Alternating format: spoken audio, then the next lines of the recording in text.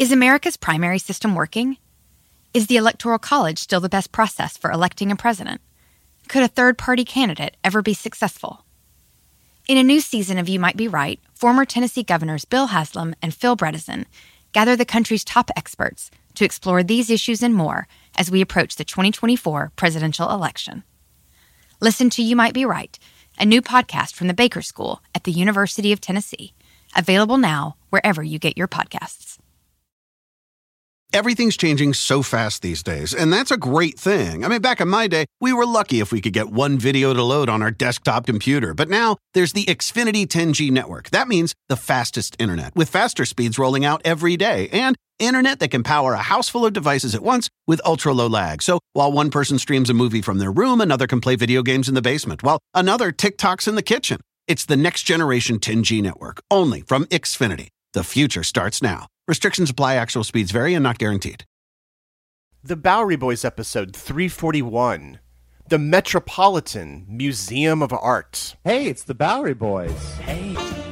Support for the Bowery Boys is provided by our listeners. Join us for as little as $1 a month by visiting patreon.com/BoweryBoys. Hi there, welcome to the Bowery Boys. This is Greg Young. And this is Tom Myers. Welcome back, Greg. Thank you. 2 great shows in a row there, Tom. Oh, stop. Today we are celebrating 150 years in the history of one of America's greatest museums, the Metropolitan Museum of Art. The Met is really the king of New York tourist attractions. Last year, in fact, more than 7 million visitors from 200 countries visited the Met's galleries. They packed into its blockbuster exhibitions and took in its priceless works of art. And really, Greg, I mean, who doesn't love getting lost at the Met for an afternoon? Oh, yeah. I mean, from one end to the other, from the Greek and Roman galleries to the Egyptian mummies, a personal favorite. Mm-hmm. Or the 19th century European collection, the Impressionists, perhaps my favorite, or the modern collection, the Temple of Dendur. Or the American Wing and that beautiful sculpture garden in front of it. And of course, the fashion. The museum and the museum's story is really almost overwhelming. Yeah, we have to confess that it is difficult to tell the history of a place like the Met, which has over 2 million objects in its permanent collection, which, taken together is all trying to tell the story of human civilization. Oh, is that all? And clearly we don't have time to try to tackle the story of human civilization right now. So instead today we'll be talking about the history of the institution that is the Met, and of some of its major collections and donors, and of also, of the Met's relationship with New York City. The notion of what a public museum is at all changes during the decades here, and the Met does also change with the times, albeit slowly, from an elite destination for Gilded Age treasures to a more welcoming and all-encompassing collection, which ultimately proves to be quite popular with the general public. Plus, later I'll be speaking with Andrea Bayer, the Deputy Director for Collections and Administration at the Metropolitan Museum, and the organizer of the current exhibition, Making the Met, which celebrates the museum's first 150 years. Among other things, we'll be discussing some of the challenges that they have faced this year, because how do you properly celebrate your big anniversary during a pandemic? So get in the proper frame of mind as we explore the history of the Metropolitan Museum of Art.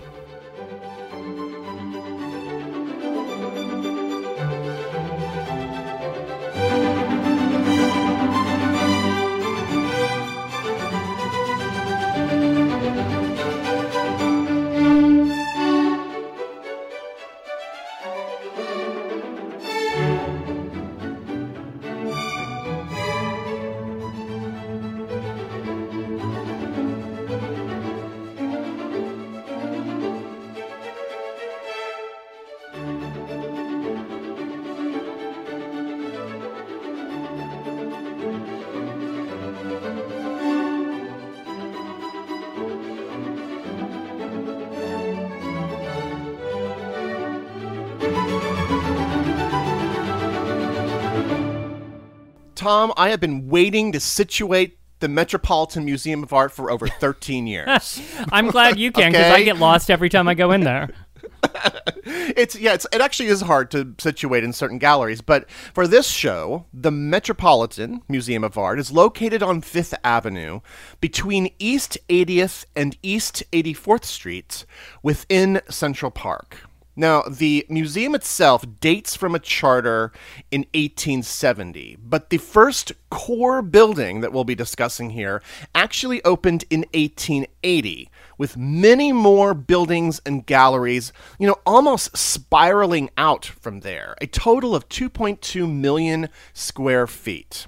So it wasn't planned as the massive structure it is today, but it's rather a collection of many smaller buildings that have been linked together.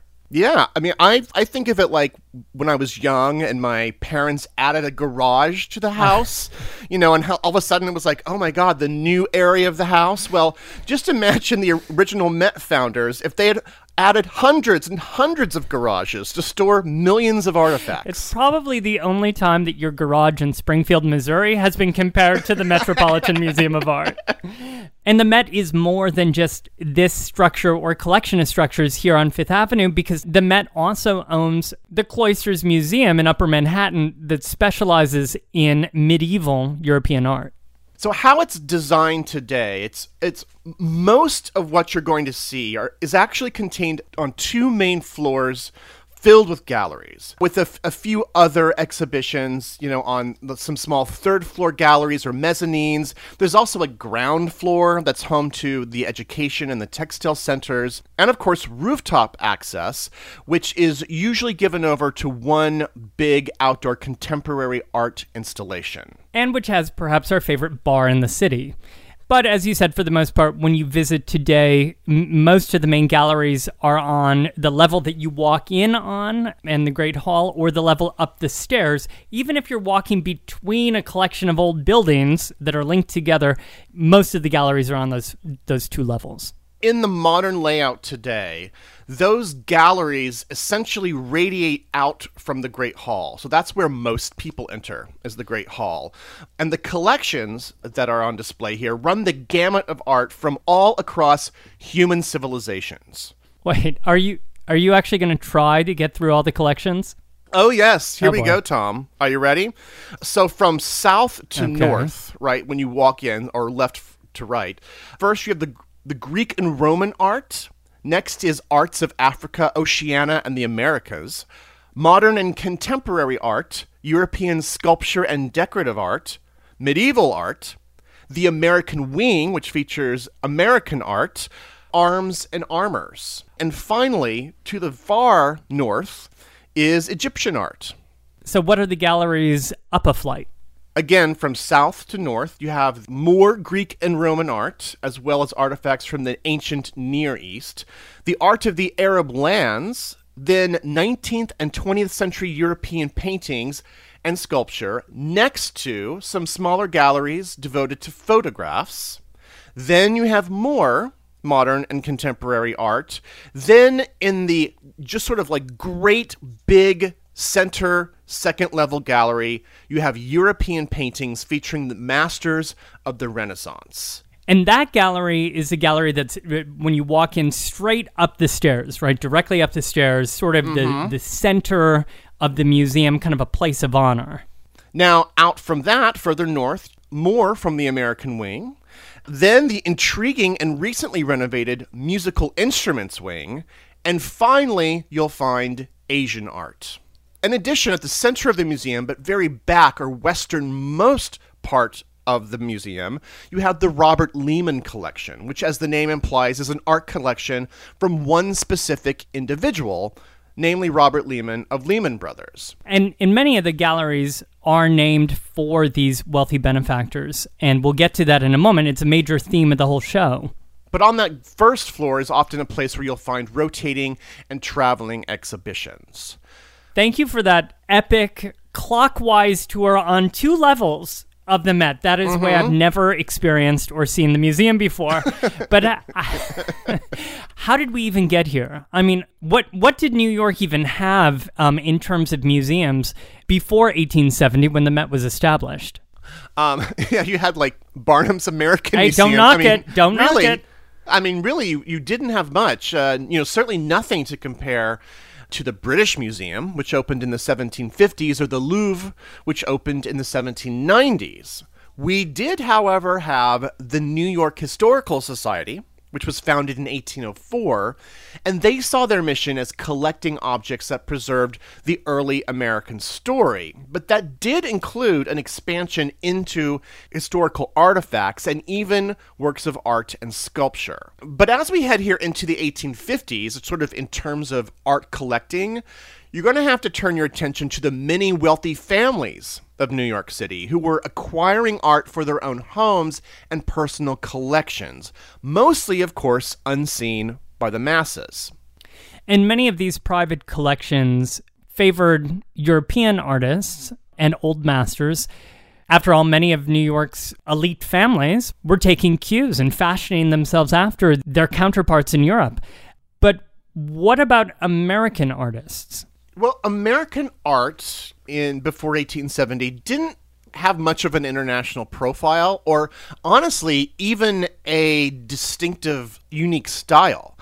You had painters of the Hudson River School who used European landscape styles to render a version of the new expanding United States. Yeah, like Asher Durand, for example.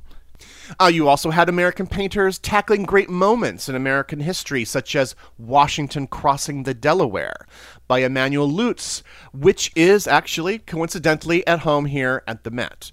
But still, for the most part, European art was still more highly favored. So you've got the New York Historical Society, you've got wealthy New York families, only getting wealthier by the day, at this point during the Gilded Age, who are collecting art. So then how did we get an art museum up here? Well, you can thank the development of Central Park. The winning design of this park was by Frederick Law Olmsted and Calvert Vaux. And in that design, the Greensward Plan, they called for a museum. They were actually going to place it in the old Arsenal building, which had once stored arms for the New York City militia. Now, the Arsenal actually predates the creation of Central Park, and that building today sits next to the Central Park Zoo. So the Central Park plan allotted space for a museum, and the New York Historical Society was looking for a larger space. So why didn't the New York Historical Society move into the Arsenal then? Well, unfortunately, over the years here, they weren't doing well financially. They actually ran out of money. Then, after the Civil War, there were some changes made to the Central Park plan here, moving the future location of said museum actually further north, up to 5th Avenue and 82nd Street. By this point, in post-war New York, you had many prominent citizens clamoring for the idea of a great museum. One of these men being a prominent lawyer named John Jay. What? Wait, John Jay, like the founding father John Jay? How old was he? No, actually, this is his grandson. You know how really wealthy people name their kids after themselves? Well, this was his grandson, the grandson of America's first Chief Justice of the Supreme Court. He was also president of the Union League Club, which was a society club created during the Civil War and which, as the name implies, was very pro-union. And then after the war, they were, of course, looking for a new cause. Jay then got the Union League excited about backing a premier institution. So they form a committee, this loftily named Committee of 50, with plans for, quote, the establishment in this city of a museum of art on a scale worthy of this metropolis and of a great nation, unquote. And by January 1870, they had a constitution, and then by April 13th, 1870, they officially had a state charter. Now, this story is starting to sound very familiar, Greg. It's starting to sound like the same story of another institution. across the park, and I'm not talking about the Historical Society, but next door, the Museum of Natural History, which was starting up at about the same time and was also even considering locating inside the arsenal. Their roots are in the arsenal, in fact. These are two twin institutions in many ways here, the Met and the Natural History. But the Natural History Museum would eventually go to the Upper West Side, as you said, facing into the park, whereas the Metropolitan would develop its first building within the park on Fifth Avenue, which after all was the avenue most associated with the Gilded Age. Given that most of these early acquisitions would be gifts from the very wealthiest people, this is a very perfectly symbolic placement. But that charter was signed in 1870, but this museum didn't have any home. It didn't have a building. So where did they go? Yeah, so while work was going on up here in Central Park, the committee actually pulled together the museum's very first collection and then displayed it in a couple temporary homes, former mansions further south. The first one with an opening in February of 1872 in the Dodworth building. And then, because that was actually a little too small, a year later they moved into the West 14th Street mansion of the eccentric socialite Harriet Douglas Kruger. But what did they display here in Miss Kruger's mansion? What was in their collection? Well, in 1870, they had one object. They had one single object. They had a Roman sarcophagus.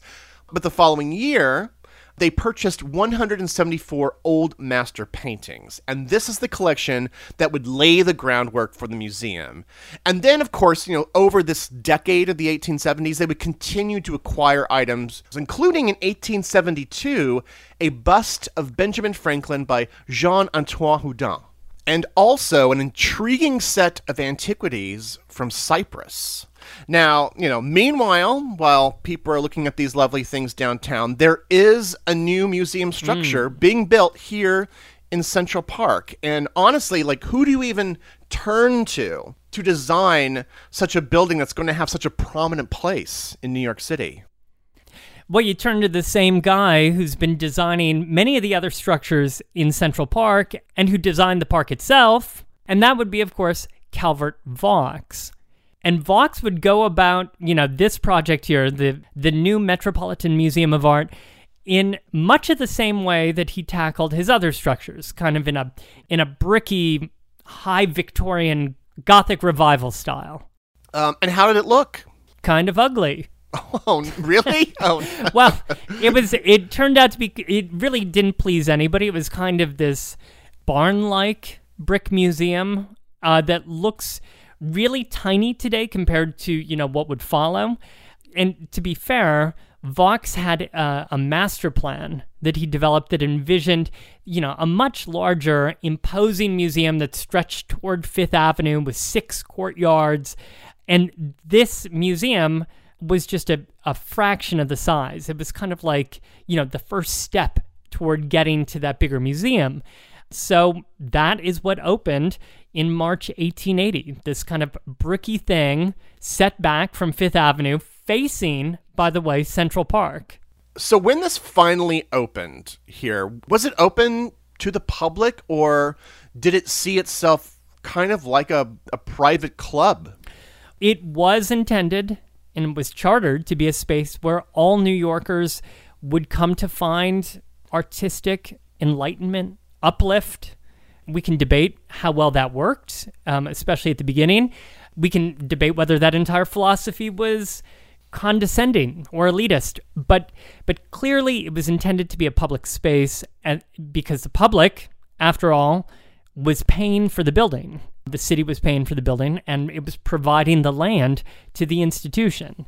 At the opening ceremonies in 1880, Joseph Choate, who was a lawyer and a member of the board, stated famously that it wasn't meant to be a plaything for the idle rich, but rather a museum that, through world-class art, would, quote, tend directly to humanize, to educate, and refine a practical and laborious people.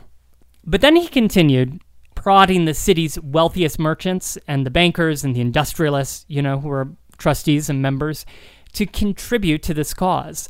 Financiers should, quote, convert pork into porcelain, grain and produce into priceless pottery, the rude ores of commerce into sculptured marble, and railroad shares and mining stocks into the glorified canvas of the world's masters that shall adorn these walls for centuries.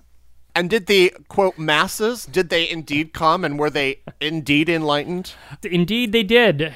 But as Mike Wallace and Edwin Burroughs point out in their book Gotham, the institution, however, faced criticism almost immediately of snobbery. And one of the reasons for that were its opening hours, because it turned out that the museum was open to the general public throughout the week, but it was locked up and closed on Sunday, as were, stores and offices. So why should the museum be open? Yeah, I mean, this was a holy day for some, and, many church-minded Met trustees just wanted to keep the museum closed that day. But for most working-class New Yorkers, Sunday was actually their only day off. People forget today that most worked 6 days a week 100 years ago. Then, of course, you had hundreds of thousands of Jewish New Yorkers who didn't celebrate Sunday as a holy day of rest. Many of whom probably would have liked to go to the museum. Yeah, I mean, it was open during the week, but, no one who worked for a living could actually go. Employers in the 1880s weren't exactly known for giving free days, mental health days, right? So keeping it closed on Sunday was a way to keep a class line drawn in regards to museum access.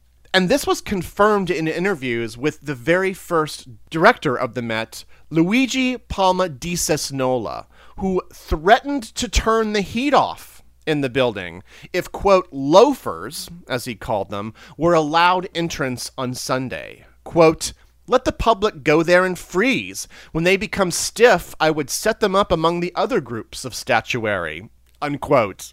They really fought tooth and nail not to open on Sunday, even in the face of incredible pressure. To quote from the New York Times on November 10th, 1887, quote, is it the Metropolitan Museum or is it the Puritanic Museum? If it is to be controlled by narrow Puritanic notions, let us change the name. But if it really is the Museum of the Metropolis, let it be conducted in accord with the almost unanimous sentiment of the people. Open the doors on Sunday, unquote. But finally, in 1891, because the state threatened to withhold future funding, the museum was forced to open on Sundays. The first Sunday being Sunday, May 31st, 1891. And pretty much immediately, Sunday would become the museum's most heavily attended day. Although by this time, by 1891, the museum's collection had vastly expanded, with loads of new paintings and other works of art that had been donated to the museum by New York collectors. Did they have room for all of these new acquisitions? Because that first museum was pretty small. Yeah, they had actually enlarged the museum. They had actually tossed aside Vaux's plans for future expansion because they didn't like his first step. So they drafted plans for a larger Victorian brick museum that was designed by Theodore Weston, which extended the museum south in 1888 and north in 1894. And by the way, it is this southern facade that you can still visit today in the Petrie European Sculpture Quartz. And I just find it really fascinating that the history is really peeking out from all over the place, not just in the actual art, but even in these former iterations of the building itself, just peeking out here or there in various places throughout the museum. Now, what was it like going to the museum in the 1890s? Well, the ground floor of the museum exhibited sculpture and also plaster casts, which were a big thing back then. And then the second floor was reserved for European painting. So those were the three main collections. But again, the museum's collection would quickly grow to include so much more than that. Which would obviously require even more expansion, right? So when does it actually start looking more like the museum that we know and love today? Well, when the directors brought on the architect Richard Morris Hunt, who by this time had designed the pedestal for the Statue of Liberty. He had designed many mansions along Fifth Avenue and out in Newport, Rhode Island. And in 1895, Hunt presented the museum with a new Beaux-Arts master plan, which moved the main entrance out of the park and over to Fifth Avenue, where he gave the museum an imposing classical facade, with projecting columns and statuary. And he also included a great hall that you would enter into with giant arches and domes and sculpture gardens as the northern and southern wings. And that structure that Richard Morris Hunt designed still exists today as the center part of the museum along Fifth Avenue that we know today. It's that the main entrance, the great hall, the central part of the museum that the stairs lead up to. The other wings, north and south of it, along Fifth Avenue, would be added later. So what happens then to these older parts of the museum? Do they just tear that down and rebuild in its place, or...? No, the older Victorian museum would stay, and that's actually one of the most amazing parts of the story, because Hunt would just sort of float the old museum inside his design. The grand staircase that he would build when you walk into the Great Hall and you see the grand staircase there before you, that was designed by Hunt to lead up from his new Great Hall up to the second floor. You're basically passing from the new part into the older original structures. And Hunt's plan for the Met would be approved in 1895, and the new entrance would be completed in 1902. Who was in charge, really, during this whole period? Well, the museum had a board of directors that was made up of some of, the city's most prominent businessmen and philanthropists, the people who were charged with, converting pork to porcelain. But there was also a director. Starting in 1879, there was a director named Luigi Palma di Cesnola, he who spoke so condescendingly about people visiting on Sunday. Yes. Mm-hmm. He would actually serve as the director of the museum for 25 years, from 1879 until 1904. And it was under Cesnola then, who was an incredibly colorful character, that the collection and the museum would grow dramatically. And Di Cesnola, let's be clear here, was a very flamboyant character, a unique choice to really be the first director here of the museum. Quite a character. I mean, he was born in Sardinia. He served in the Union forces during the American Civil War. He was captured and held for 9 months in a Confederate prison. But then after the war, he landed an American diplomatic post in Cyprus in the 1860s and 70s, during which time he excavated thousands of pieces of antiquity, which people did back then, people in positions of power. Cesnola then hustled those pieces off to London to try to sell them in 1872. And there he shopped them around, and he finally found a buyer in, as you pointed out before, the Met. And so this collection of Cypriot treasures, 275 crates of them, arrived in New York way back in 1873. He would then return to Cyprus for a couple of years and then come back to eventually be named director of the museum in 1879, and as I said, serve until 1904, throughout this whole first quarter of a century of the Met's history. But this does bring up the larger question of how the museum acquired artifacts and art. How did art come into the collection? Well, there were several ways. There still are several ways. His story, Cesnola's story in Cyprus, actually illustrates two of them. The first being purchase, right? The Met, in this case, purchased Cesnola's collection. And the money for that was raised by the Met's members and trustees. The city was giving, and the state would be giving money for the construction of the building and the land, but not for the collection. The collection was paid for by the members and trustees and by other operating revenues and such. I mean, could you imagine if the city was funding acquisitions? We certainly wouldn't have the treasures that we have today. That is a true and kind of sad thought.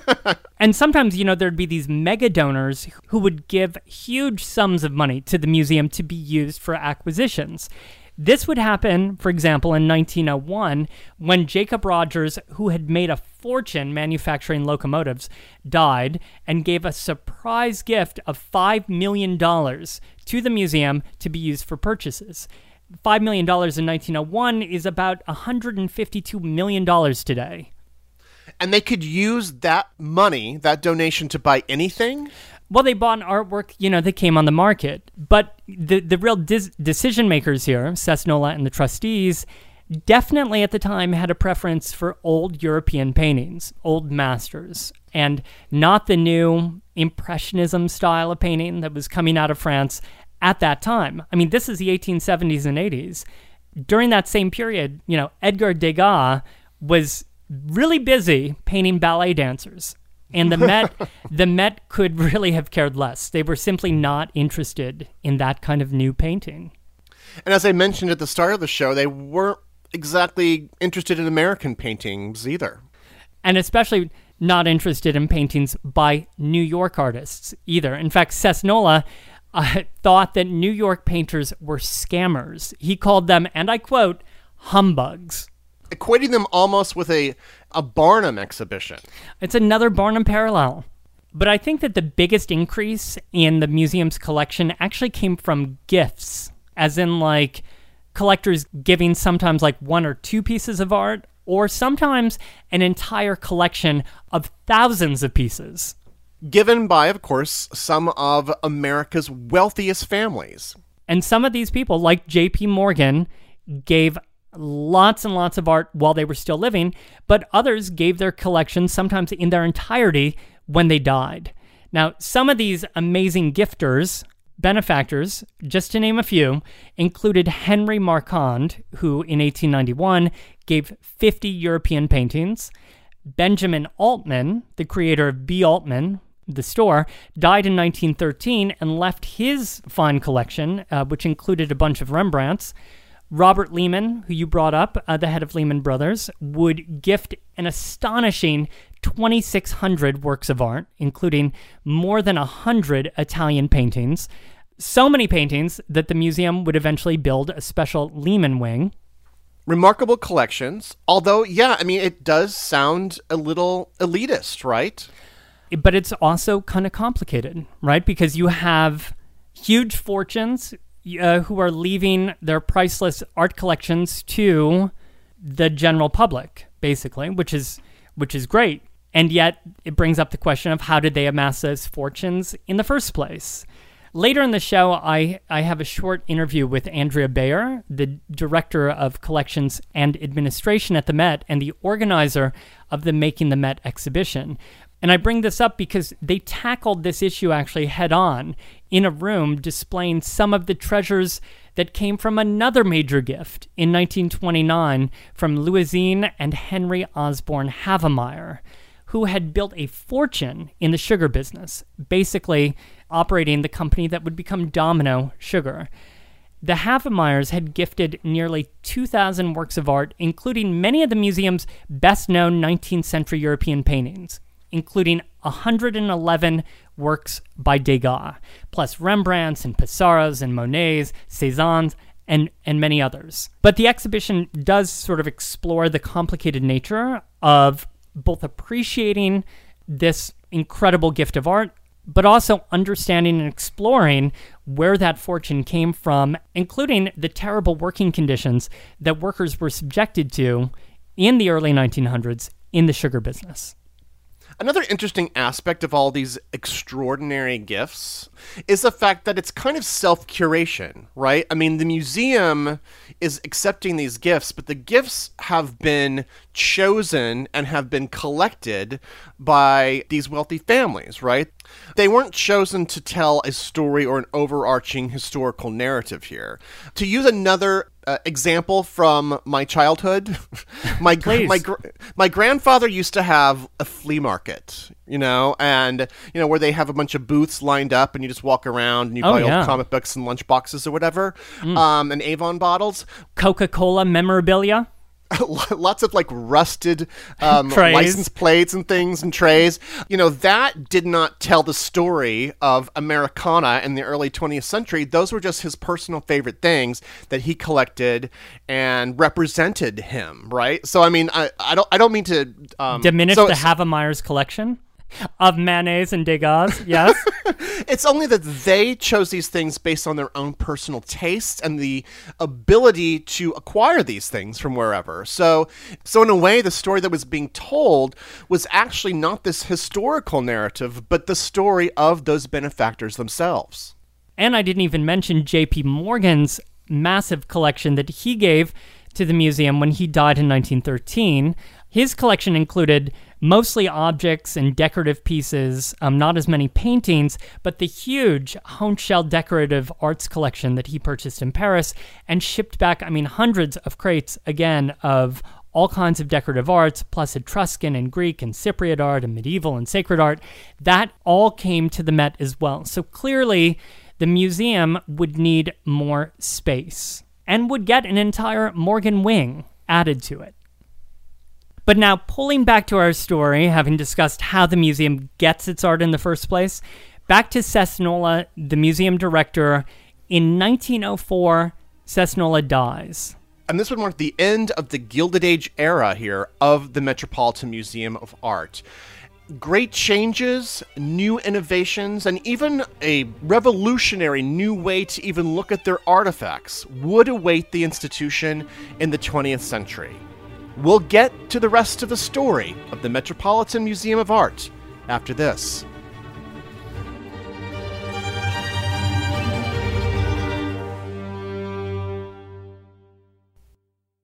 On April 19th, 1995, a federal building in Oklahoma City was destroyed in a domestic terrorist attack.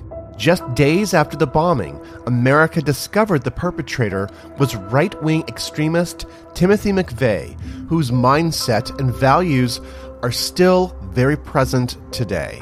It's an American tragedy, but one I still remember very vividly. But there is so much more to the story than what you might remember. Take a deeper look into this moment of history with the podcast Homegrown OKC, hosted by Jeffrey Toobin and based on his book. The Homegrown OKC podcast is about better understanding the political environment in our country today. In particular, I found fascinating all the original archival footage used in the show, sounds which brought me back to that time, but with a richer understanding of events. These episodes were thrilling to listen to. That's Homegrown OKC. To listen, search for Homegrown OKC in your podcast app. That's Homegrown OKC. You might be right. It's simple, but something you almost never hear in politics today, with each side more concerned about scoring political points than solving problems. I'm Bill Haslam, a Republican. And I'm Phil Bredesen, a Democrat. We're former Tennessee governors, and we invite you to listen to our podcast, You Might Be Right. Join us and guests like Al Gore, Paul Ryan, Judy Woodruff, as we take on important issues facing our country. Listen and subscribe to You Might Be Right, a new podcast from the Baker School at the University of Tennessee. Everything's changing so fast these days, and that's a great thing. I mean, back in my day, we were lucky if we could get one video to load on our desktop computer. But now, there's the Xfinity 10G network. That means the fastest internet, with faster speeds rolling out every day, and internet that can power a house full of devices at once with ultra-low lag. So while one person streams a movie from their room, another can play video games in the basement, while another TikToks in the kitchen. It's the next generation 10G network, only from Xfinity. The future starts now. Restrictions apply. Actual speeds vary and not guaranteed.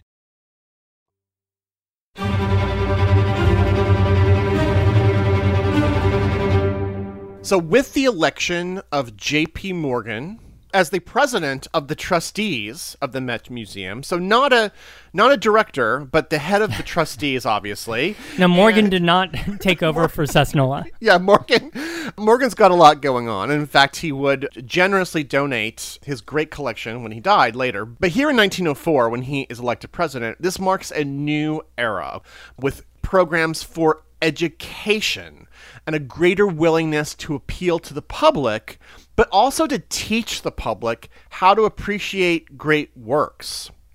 So what was their idea? What was the new way that they wanted to arrange their collection?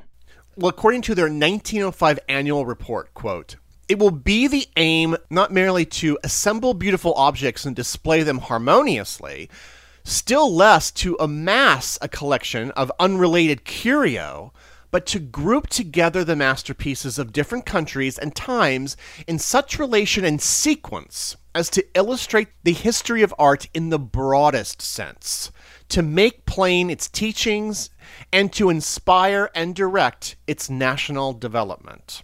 Wow, so kind of the modern concept of museum planning, right? That the museum should be telling some kind of a story or a narrative. It's something I guess we kind of take for granted today. Absolutely, and nobody, of course, does this better than the Met today. Because they have so many objects that they can use to tell a particular historical narrative. In addition, to this major reframing of their collections, they would also open their doors to art students, offering educational programming, which is a very key fundamental of today's Met. I mean, Tom, there is nothing that brings me more joy than going into a gallery at the Met and seeing an art student, sitting there tracing and drawing. It brings the whole place, it gives it a different kind of meaning as coming from someone who's not so artistically inclined. So wait, you've never actually been that student? No, I think they'd throw me out if they saw my wretched renditions of Washington crossing the Delaware, let's just say. Were you an art student at the Met? I did try it once when I was in college, and let's just say, first of all, it's very intimidating because you're looking at the best that there is. The greatest. And the greatest, and there is a non-flow of spectators, art-savvy spectators, looking over your shoulder and comparing it to the great masterpiece on the wall. It's Silent judgment. It's not for the faint of heart. Well, this new mindset at the Met, also, they decide to expand the collection in many diverse places, which I wish we could get more into some of these because they're very fascinating. Places like textiles, musical instruments. Also, they begin building out historical collections that would prove to be real audience draws. For instance, in 1906 would be the creation of the Department of Egyptian Art, and in 1912, the Department of Arms and Armors. And by establishing these new departments, then it would actually make it easier to acquire more, right? And do a better job of displaying it. It's also around this period and that the Met stops being a museum above the people and really starts being an institution for the people. And in fact, the museum would become quite popular. One illustration of this is in 1909, with what we might call one of the Metropolitan Museum's first blockbuster shows, which, by the way, these blockbuster shows are a type of exhibition that the Met is very, very good at. And by blockbuster, you mean an exhibition that usually features some kind of superstar artist, super famous, and is designed to draw enormous crowds. Which is almost an opposite philosophy of what they had just 20 years ago, where they didn't want to cram it with a bunch of people, right? When they were willing to let people on Sunday freeze into statuary. Yes.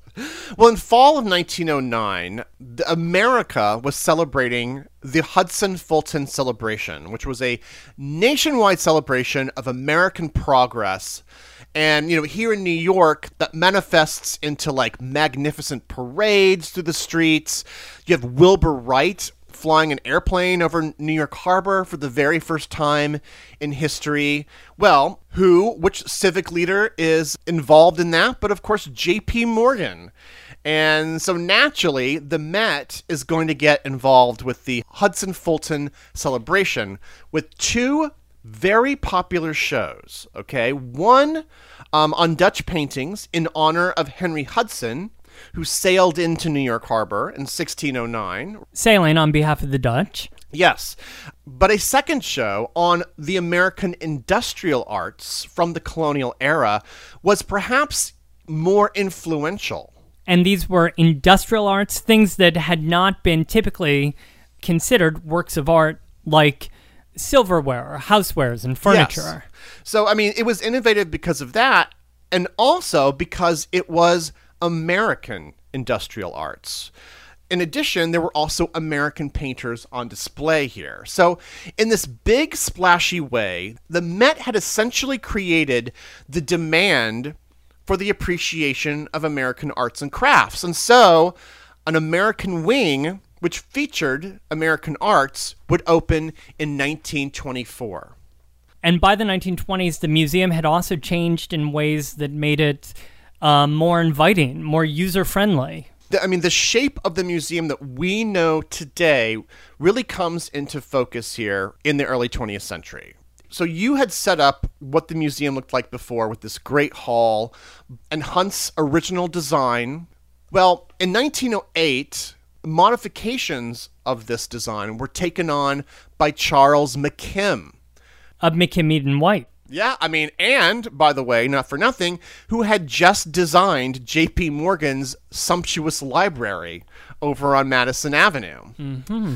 So McKim's modifications included a 1,000-foot expansion along Fifth Avenue. So we had that central building that had been designed by Hunt. Now it would stretch farther south and farther north 1,000 feet, with the creation of many new wings in the building, like almost fly out from the center here, you know, if you were to orient yourself with the current building today. And the ones further south, for instance, were the Greek and Roman galleries, and the Egyptian and armor galleries were in those new wings that were developed north of the Great Hall. So McKim would be extending Hunt's original central part of the museum north and south, and that would also kind of like hide from the street, right? The various collection of buildings that could be found behind it, just west of Fifth Avenue. Right, perhaps the less aesthetically pleasing buildings to some people. The hodgepodge. Yes. But let's go back to the Egyptian wing. Yes. When did you say that department was formed? Well, so that was in 1906, and that would indeed be housed in one of these new wings that I was talking about.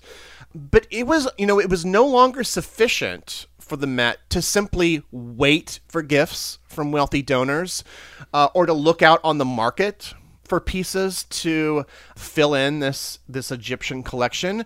So the Met went excavating themselves from 1906 to 1936, with an additional season later in the 1940s. Thousands of important treasures, more than half of the Met's Egyptian collection today, were obtained during these excavations through a system known as partage. Partage. Sounds fancy. Sounds French. It sounds like a French hairdo. What exactly does partage mean? Does it come from partager, as in to share? Yes, to share. It's an arrangement with a federal government whereby the museum would come in to a site and would bring an expert team and equipment, and all the financing to excavate a site. And in exchange, they would be allowed to share the riches that were unearthed there. So the museum would get half, and the host country would get the other half? Yes, Egypt in this case, or Iraq and Iran and other places they excavated. And I'm guessing that this is no longer done today, right? Partage is no longer a thing. Right. Well, the Met does not participate in partage anymore. I did read some fun debates. I went down the partage rabbit hole online about how some people think it might be a good idea to bring back. But here at the Met today, the fruits of partage, of the museum's former usage of this as a way to get artifacts, is on display. And Tom, the excavation and removal of old buildings was not relegated to ancient lands. The Met actually sometimes saved old structures here in New York itself. Wait, what? The museum was like excavating old Dutch farmhouses, breweries? What were they excavating? Remember that American wing I told you about a little bit earlier? Uh-huh. Well, today it's beautifully fronted by an 1820s Greek revival building. This is the face of an old bank. the branch bank of the United States, which actually sat on Wall Street. In 1915, the building was demolished, but they moved the entire facade into the American wing. It's a jaw-dropper. Today, I mean, nothing is nicer than having, a cup of coffee and a snack in the cafe in the atrium just outside of the American wing. But I just want to mention that for these first several decades, that facade, that American wing, would have also been outside because that was a separate building that was attached through other wings, but the atrium didn't exist yet. Now, the first half of the 20th century will bring in a lot of new ideas and different kinds of collections, kind of opening up the profile of the Met here. First of all, we get photography, finally, thanks to an extremely important gift by Alfred Stieglitz in 1928. A decade later, the Washington Heights outpost of the museum called the Cloisters opens, displaying medieval European art and housed in a building made from 4 French abbeys. And to tie it back to what I was talking about earlier, about the great benefactors of the museum, the Cloister, in fact, was in fact the collection owned by John D. Rockefeller, who gifted it to the museum. Now, for more information on the Cloisters, on the history of the Cloisters, stay tuned till the end of the show. Another major acquisition during this period is the Museum of Costume Art, which merged with the Met in 1946 and became the Costume Institute. We have a story on our website about the Institute's interesting roots, from the Lower East Side and from theatrical costumes. And it's very interesting how central this institute has actually become to the modern Met, thanks to blockbuster shows and, of course, the Met Gala. Which, by the way, gives us an excuse to mention the names Rihanna and Lady Gaga. Gaga. Tom, did you see that Zach Posen dress that Claire Danes wore in 2016? Magical. Anyway, sorry. Back to the show. Today's institute is housed in the Anna Wintour Costume Center, which opened in 2014, named, of course, for the iconic editor and chief of Vogue. Now, during World War II, the Met was extremely involved in the retrieval of artwork and valuable archives as the Allied forces advanced across Europe in the later years of the war. Now, this was called the Monuments, Fine Arts, and Archives Program, but more popularly referred to in the press as the Monuments Men. And to be clear, some of the Monuments Men were women. And speaking of women involved here at the Met, it's in the 1950s that the Met Trustee Board finally elected women to the trustees here, including Helen Rogers Reed, who was the president of the New York Herald Tribune, and Minnie Cushing, wife of William Vincent Astor. Now, interestingly, Tom, do you know who was a huge proponent of putting women on the Board of Trustees? In the 1940s and 50s? Mayor LaGuardia? No. Robert Moses.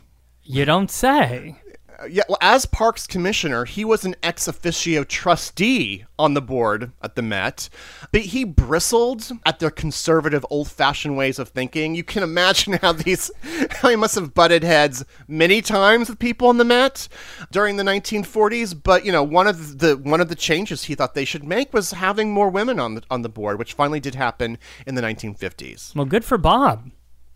But then jumping into the 60s, I find it interesting that by, say, the late 60s, the Met still wasn't finished building. Because if you would look at it from Fifth Avenue, the building would basically look like it does today. But once you got inside and beyond, Hunt and McKim's initial galleries, it was still kind of this hodgepodge of structures.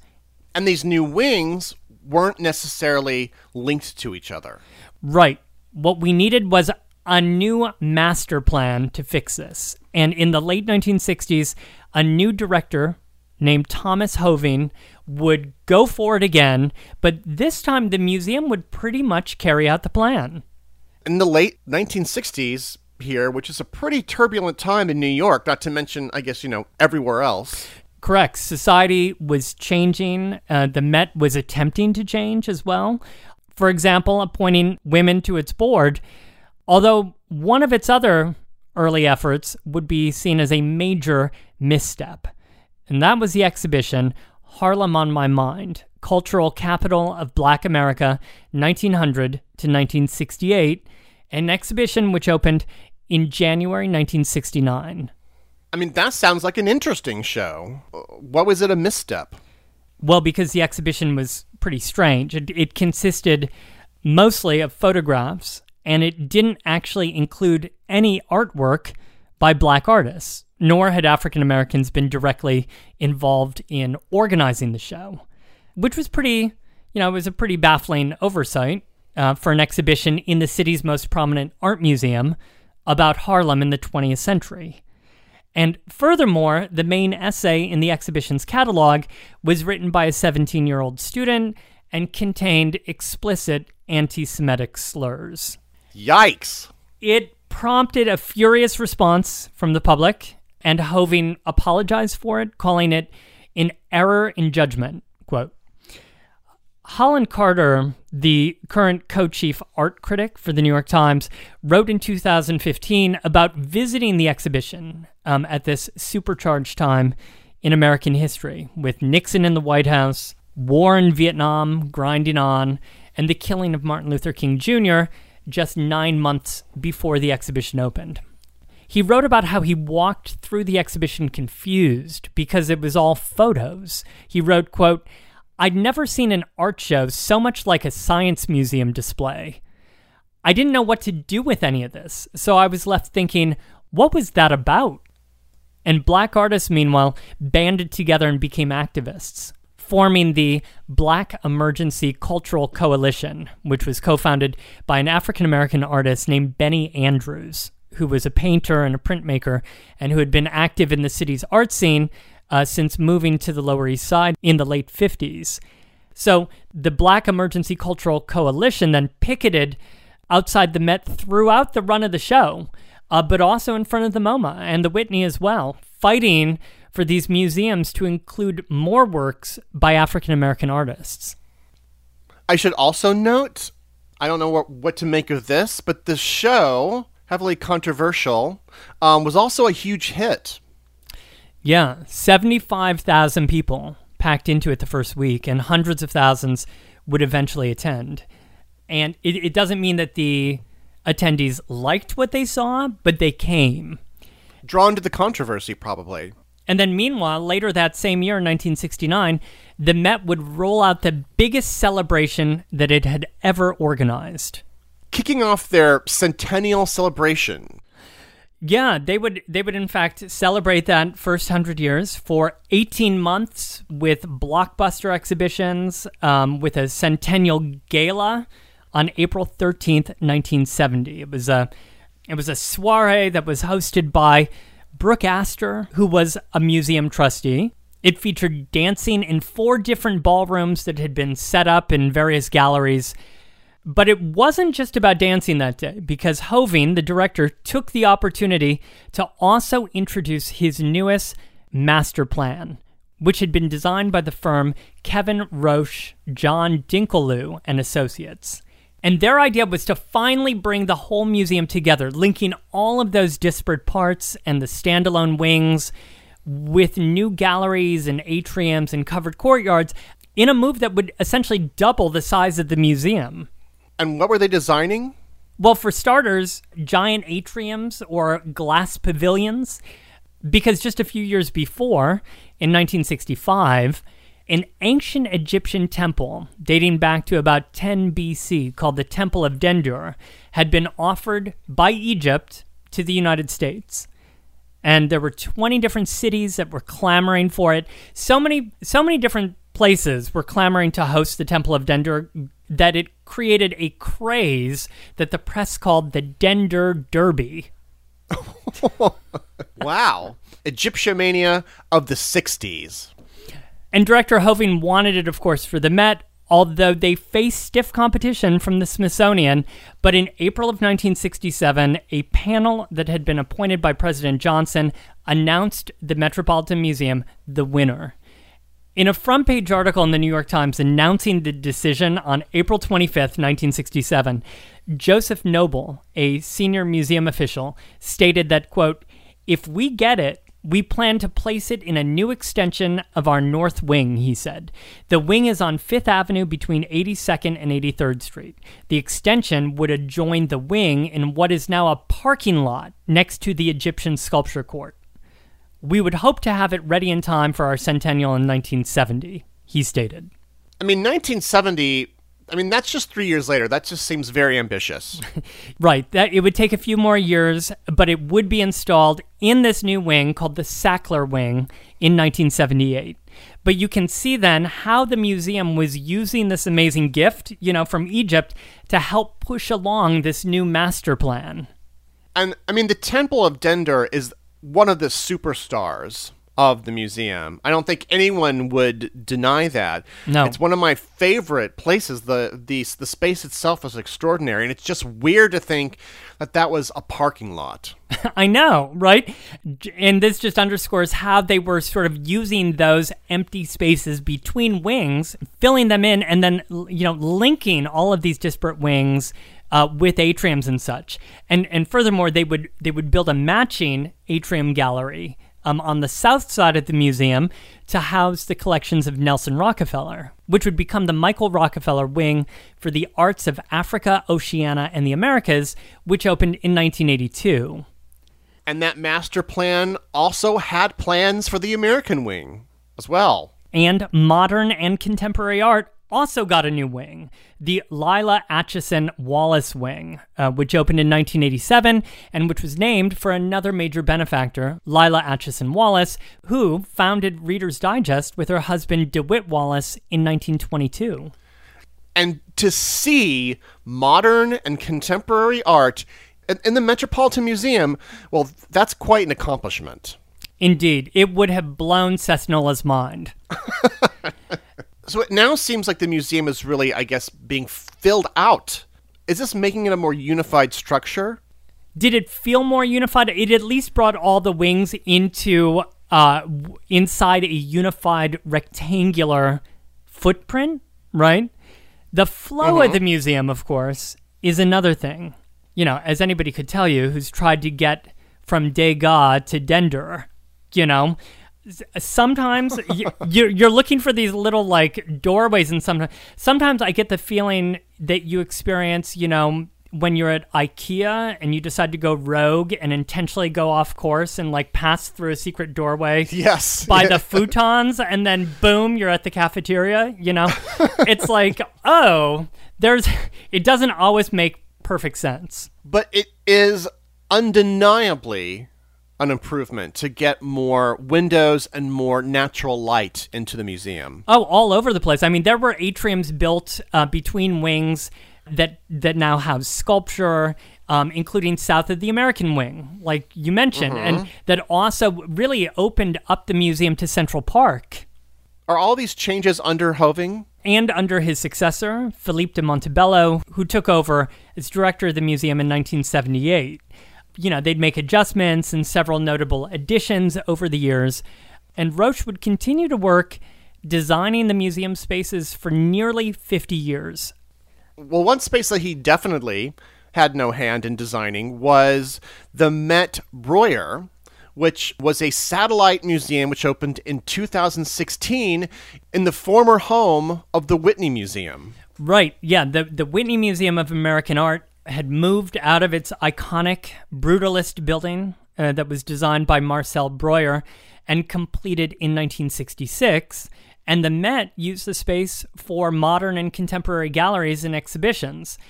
They closed the Met Breuer in March 2020 due to COVID and never reopened, as the Frick collection was already scheduled to take over the space this year. Now, we didn't have time to go through the whole list of major blockbuster exhibitions that the museum has put on over the years. We didn't get to talk of 1978's Treasures of Tutankhamun, which saw 1,360,957 people pass through its galleries.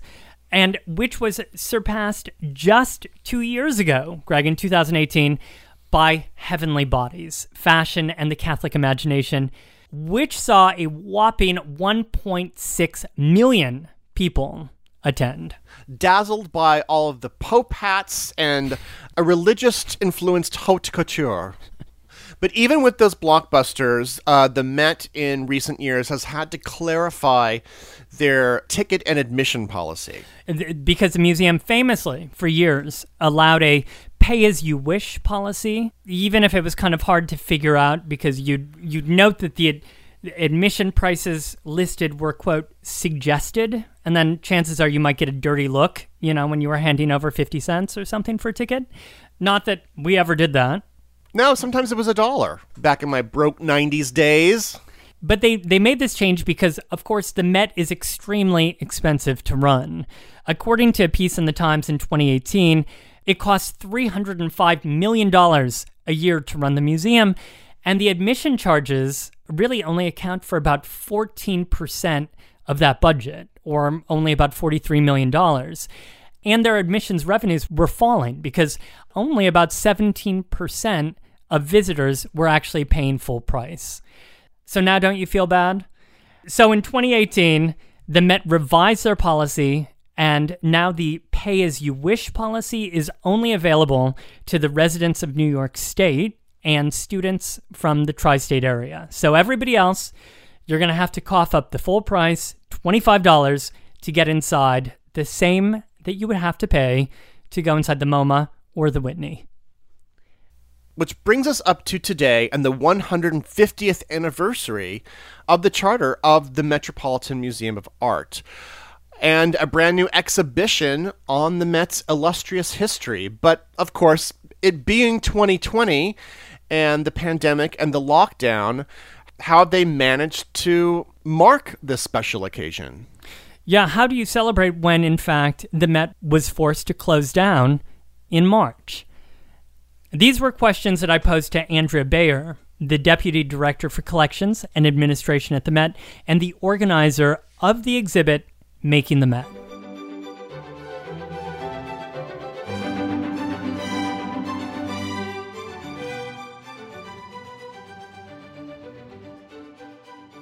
So, given the museum story is so complex, how in the world then did you, as the organizer of this exhibition, go about trying to distill down 150 years of Met history into one coherent exhibition? How do you do that? It took a lot of time to begin with.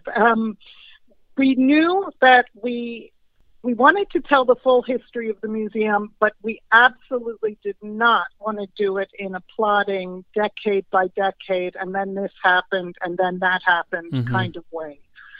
After a huge amount of discussion in which at some time we were juggling proposals for 1,000 different objects to be in the show, we whittled it down to 10 what we're calling episodes or stories or moments. We wanted to show things that really showed the museum at a time when its DNA changed, when it went off in a completely different direction. And then I have to tell you, we're living through an 11th, and we have now factored that into everything we're talking about. Yeah, and we'll get to that in 1 second. But I'm curious about your decision not to go chronologically, even though I guess these themes kind of do go chronologically, right? In order to have some sense of its history and starting at the very beginning. And as you make your way around the exhibit, you are moving room to room, sort of progressing through time. Yes. And they come in clusters. So obviously the founding decades are the moment around 1870. That's perfectly clear. But then we saw, for example, that 3 really important things were happening around the turn of the century, from the 1890s till about World War I, and many of them spearheaded by J. Pierpont Morgan, who, of course, was this sort of titanic figure in the whole development. And the board of directors president. And on the board of directors, yes. Those are the sections we call Art for All, Princely Aspirations, and the archaeology section, because, of course, he's the great proponent for archaeology in the museum as well. The 1920s is an incredibly interesting moment for us. The American wing gets founded. The Havemeyer bequest comes in. Mm-hmm. We really start to grapple with modern art, working with Alfred Stieglitz, etc. So we could see that the moments were clustered. Mm-hmm. And tackling some of these difficult questions, even in the earlier rooms, like you said, around the turn of the century, and you've got this princely aspirations, all about these major donors to the museum, some of New York society's biggest names, like Morgan and later Havemeyer and many others, who would enrich the museum with these, with thousands of pieces of art each. Yeah. And then at the same time, you write about the art for all sort of movement, if you will. So there's this kind of democratizing aspect of what the museum seems to be turning to. So how are those two forces kind of working? It seems to me like you've got elitist on one hand and sort of democratic notion of art on the other. How do you make sense of that? Or do you make sense of it by just accepting that they're both running at the same time? Well, I'm going to answer that tentatively. It is absolutely true that those two things were distinct and separate branches of collecting, let's say. That on the one hand, this desire to build study rooms for textiles, for works of art on paper, so on, that anyone could sign up for, and that were specifically open so that American, New York artisans, craftspeople, artists could come and learn from other works of art. That was a true goal. Then you have Morgan and his buddies and other people from that moment. Benjamin Altman is a favorite of mine, a very sensitive, broad-minded collector. Who gave some Rembrandts, no less. Yes. Yeah, 13, he believed he had. They want to make the Met really on the par with the Louvre and other great European museums. And when Altman dies, somebody writes, and now this is a museum that can be compared with the Louvre and the Prado in Spain. They're aiming that high. However, it doesn't mean that they didn't respect the other kind of collecting. So, for example, Morgan is the person who brings in the second director, Sir James Purdon Clark, who is from the V&A and who believes in the kind of material culture collecting that the Met ultimately does, and who also believes in tremendous accessibility. He's the person who, for example, opens the galleries to people sketching. He allows it to happen. He wants artists to come in. He's a Morgan protege. And ditto, Morgan is the person who goes and buys the entire contents of the Henschel Gallery in Paris. And the things in that gallery also went from great treasures all the way down to individual pieces of paneling from rooms and so on. So again, that material culture side of it. And I believe that you wrote that there were, 364 crates or something that had to be shipped back? That's right. That's right. I mean, really, they had to build a whole wing for this. The Morgan wing. The Morgan wing had to be built for this, and it became the center of our Department of Decorative Arts with one of our first great curators, Valentina. And so the collecting strands came together, is what I'm saying, in a way. Yeah, one thing I noticed when I was, having gone through this exhibit and then read through the catalog, then I just walked through some of my favorite galleries afterwards. I headed over to the 19th century European and was walking through the Impressionists, and suddenly I was seeing all of these names that I had just been introduced to over in the exhibit. I saw the Havemeyers all over the 19th century, Impressionists. That's right. and you realize these paintings came through a process. They came from people. That's right. It wasn't like a royal acquisition. It was the exact opposite. Our collection is entirely dependent on the interests, the passions, the tastes of mostly New Yorkers because of the quests and gifts that they gave, and also because the curators who were able to buy and add to their departments are also working within a New York sphere, let's say. The kind of things they're interested in are the things that New Yorkers are interested in. When you talk about the Havemeyers, Mm-hmm. The Havemeyers are a great example of, when we were studying them, of having to be both recognize the brilliance of what they did, while at the same time recognizing that for us today, looking back on the way that we lived, we have questions about that. So H.O. Havemeyer ran the biggest sugar refinery in the country. It became Domino Sugar, and he was therefore caught up in all of the controversy about what the sugar industry means, both in terms of the people who had to work the fields mostly in the Caribbean. They did not work for him, right? He was in the refinery side. But in the refinery, with labor conditions being what they were in the first decades of the 20th century, very difficult. Yeah. You have that side of it. Then you have Louisine, who is a significant suffragist. She raises a huge amount of money by doing an exhibition of works from her collection, the proceeds of which go towards the movement. She gives speeches. She's arrested in front of the White House in 1919 as they're protesting about Woodrow Wilson's recalcitrance in terms of women's rights. So she's a great progressive force. Yeah. And then there's their collecting, which is extraordinary, both for the French Impressionists, but also for their passion for the glassware of Tiffany, for Islamic art, for Asian art, Chinese and Japanese art. Just extraordinary.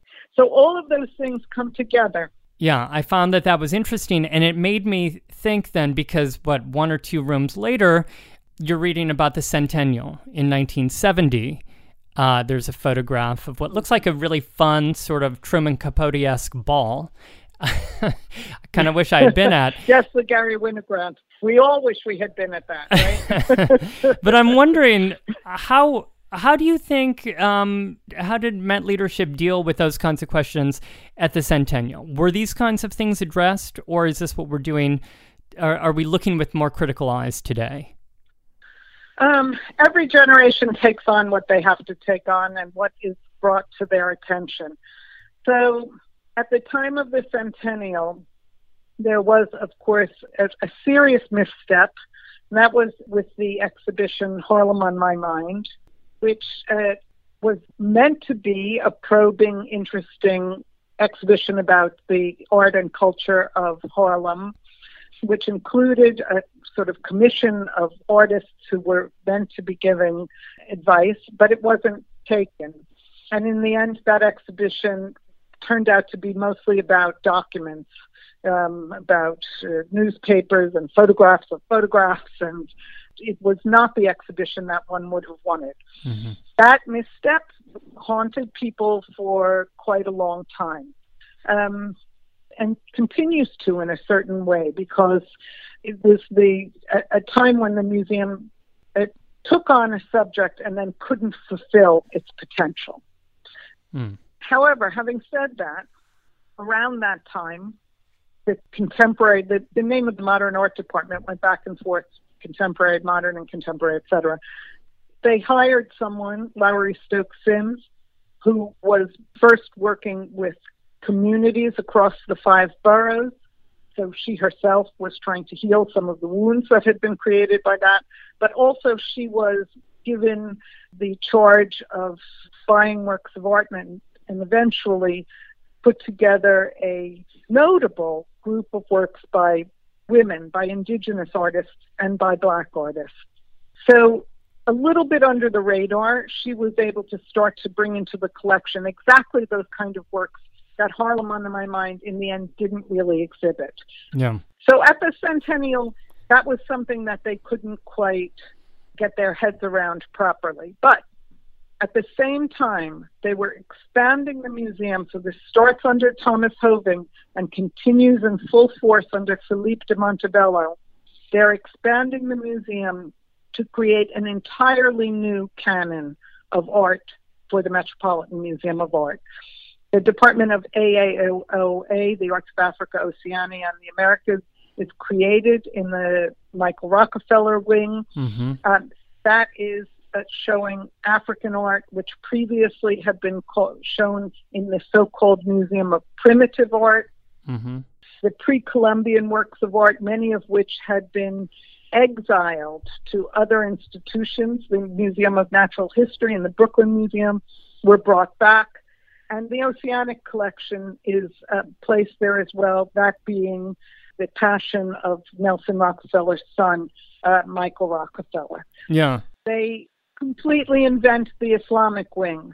We had collected Islamic art, but the way it was shown is completely different. The Asian galleries explode. Yeah. So a whole new canon is being created, a truly global canon. So obviously, this exhibit, your exhibition, opened on August 29th of 2020, although it was slated to open months earlier. But of course, it was delayed due to the COVID-19 pandemic, and then the museum shut down. So how did the pandemic play into the bigger story here? You mentioned that really we're in a new phase of the museum's history right now. Right. So, first of all, there was the shock of closing. Mm-hmm. We were about 4.5 days out from being finished installing the entire thing. Oh. And we had to pull down the shutters. We spent the next month very carefully following. We had what we called collections monitors, teams of conservators and other people who worked directly with the collections, who came through the building on a weekly basis, making sure that everything was okay. So the exhibition itself was being continuously checked. We had some fantastic photography of it during that time because the building was in darkness. Oh. I went through with them on a number of occasions. I've never seen the building in such absolute darkness as it was during this period. So we had to be very careful about anything that could have gone wrong with the collections. Wow. As it became clear to us that this was not going to be a week's closure or a 2 weeks closure, but that it was a serious, serious situation, various things happened. One of which was that we began to think about the museum in other periods of crisis and what it had gone through, and we did some investigation about that. And by crisis, I mean both public health crises, but also crises, financial crises, and so on. Mm-hmm. And then, of course, smack in the middle of all of this came the terrible moment of George Floyd's killing and the call for social justice, which our staff and community joined wholeheartedly and in a very, I hope, profound and long-lasting way, in which we began to re-examine our own practices, our own history, and to be able to understand better how to be anti-racist. And we decided that when we reopened, we wanted it to be clear to our visitors that we had reflected on all of this. And so we went through a rather profound rereading of our labels, of our overview text. We added some things, we edited others. We created that opening wall that you go by, in which we talk about this as an anniversary year transformed, and in which we also put on the wall the name of every single person who was involved with the exhibition. We wanted people to know that when we say it takes a village to do something, it truly, not even a village, it takes a small town of people to actually create an exhibition like that. So for us, it was about our staff, our community, and now our future and what that's going to look like. Well, we are so happy that you've reopened, and we feel so fortunate to be able to take in this history, this 150-year history of the Metropolitan Museum. Andrea Baer, thank you so much for joining us on the Bowery Boys. Thank you so much for inviting me. And so that was the epic history of the Metropolitan Museum of Art. Happy anniversary, Matt. For photos and images and maybe some artwork, head over to our website, BoweryBoysHistory.com. We'll be sharing photos of the Met and also some photos from the current exhibition.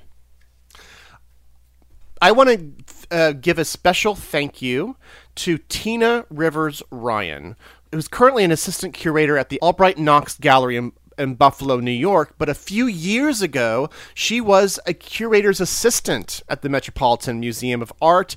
She gave us a wonderful tour of the place and was hoping that one day we would do the history of the Met, and we've finally gotten to it. So thank you, Tina, and we hope that we did it justice.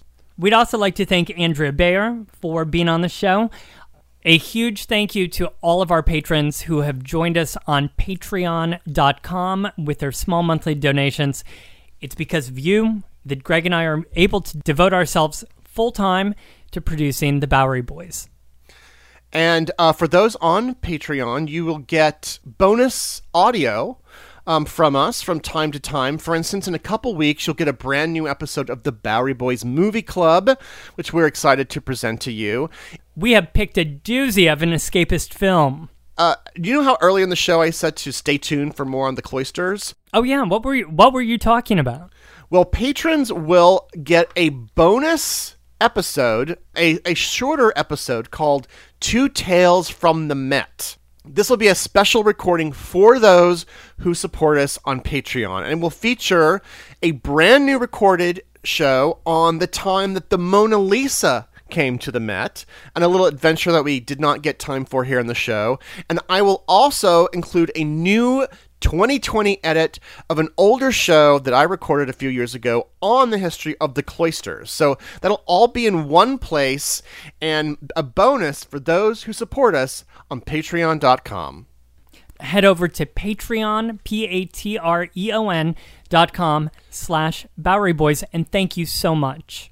And by the way, you'll be joining other patrons like Heather B. from Manhattan, Ben D. and Scott O. from Brooklyn, Laurette V. from Long Island, Aaron G. from Colorado, Eka T. from Ohio, Sylvia A. from Missouri, Melanie C., and Alyssa S. from Canada. By the way, Greg, Eka in Ohio, she and I were emailing. She actually listened to the entire catalog during lockdown. She started at the very first available episode and made her way up through 340 shows. And remarkably, it did not drive her insane. I didn't say that. Maybe you did. Well, thank you, Eka. And thanks to all those who support us on Patreon. So thank you very much for listening. Have a great New York week, whether you live here or not. See you real soon.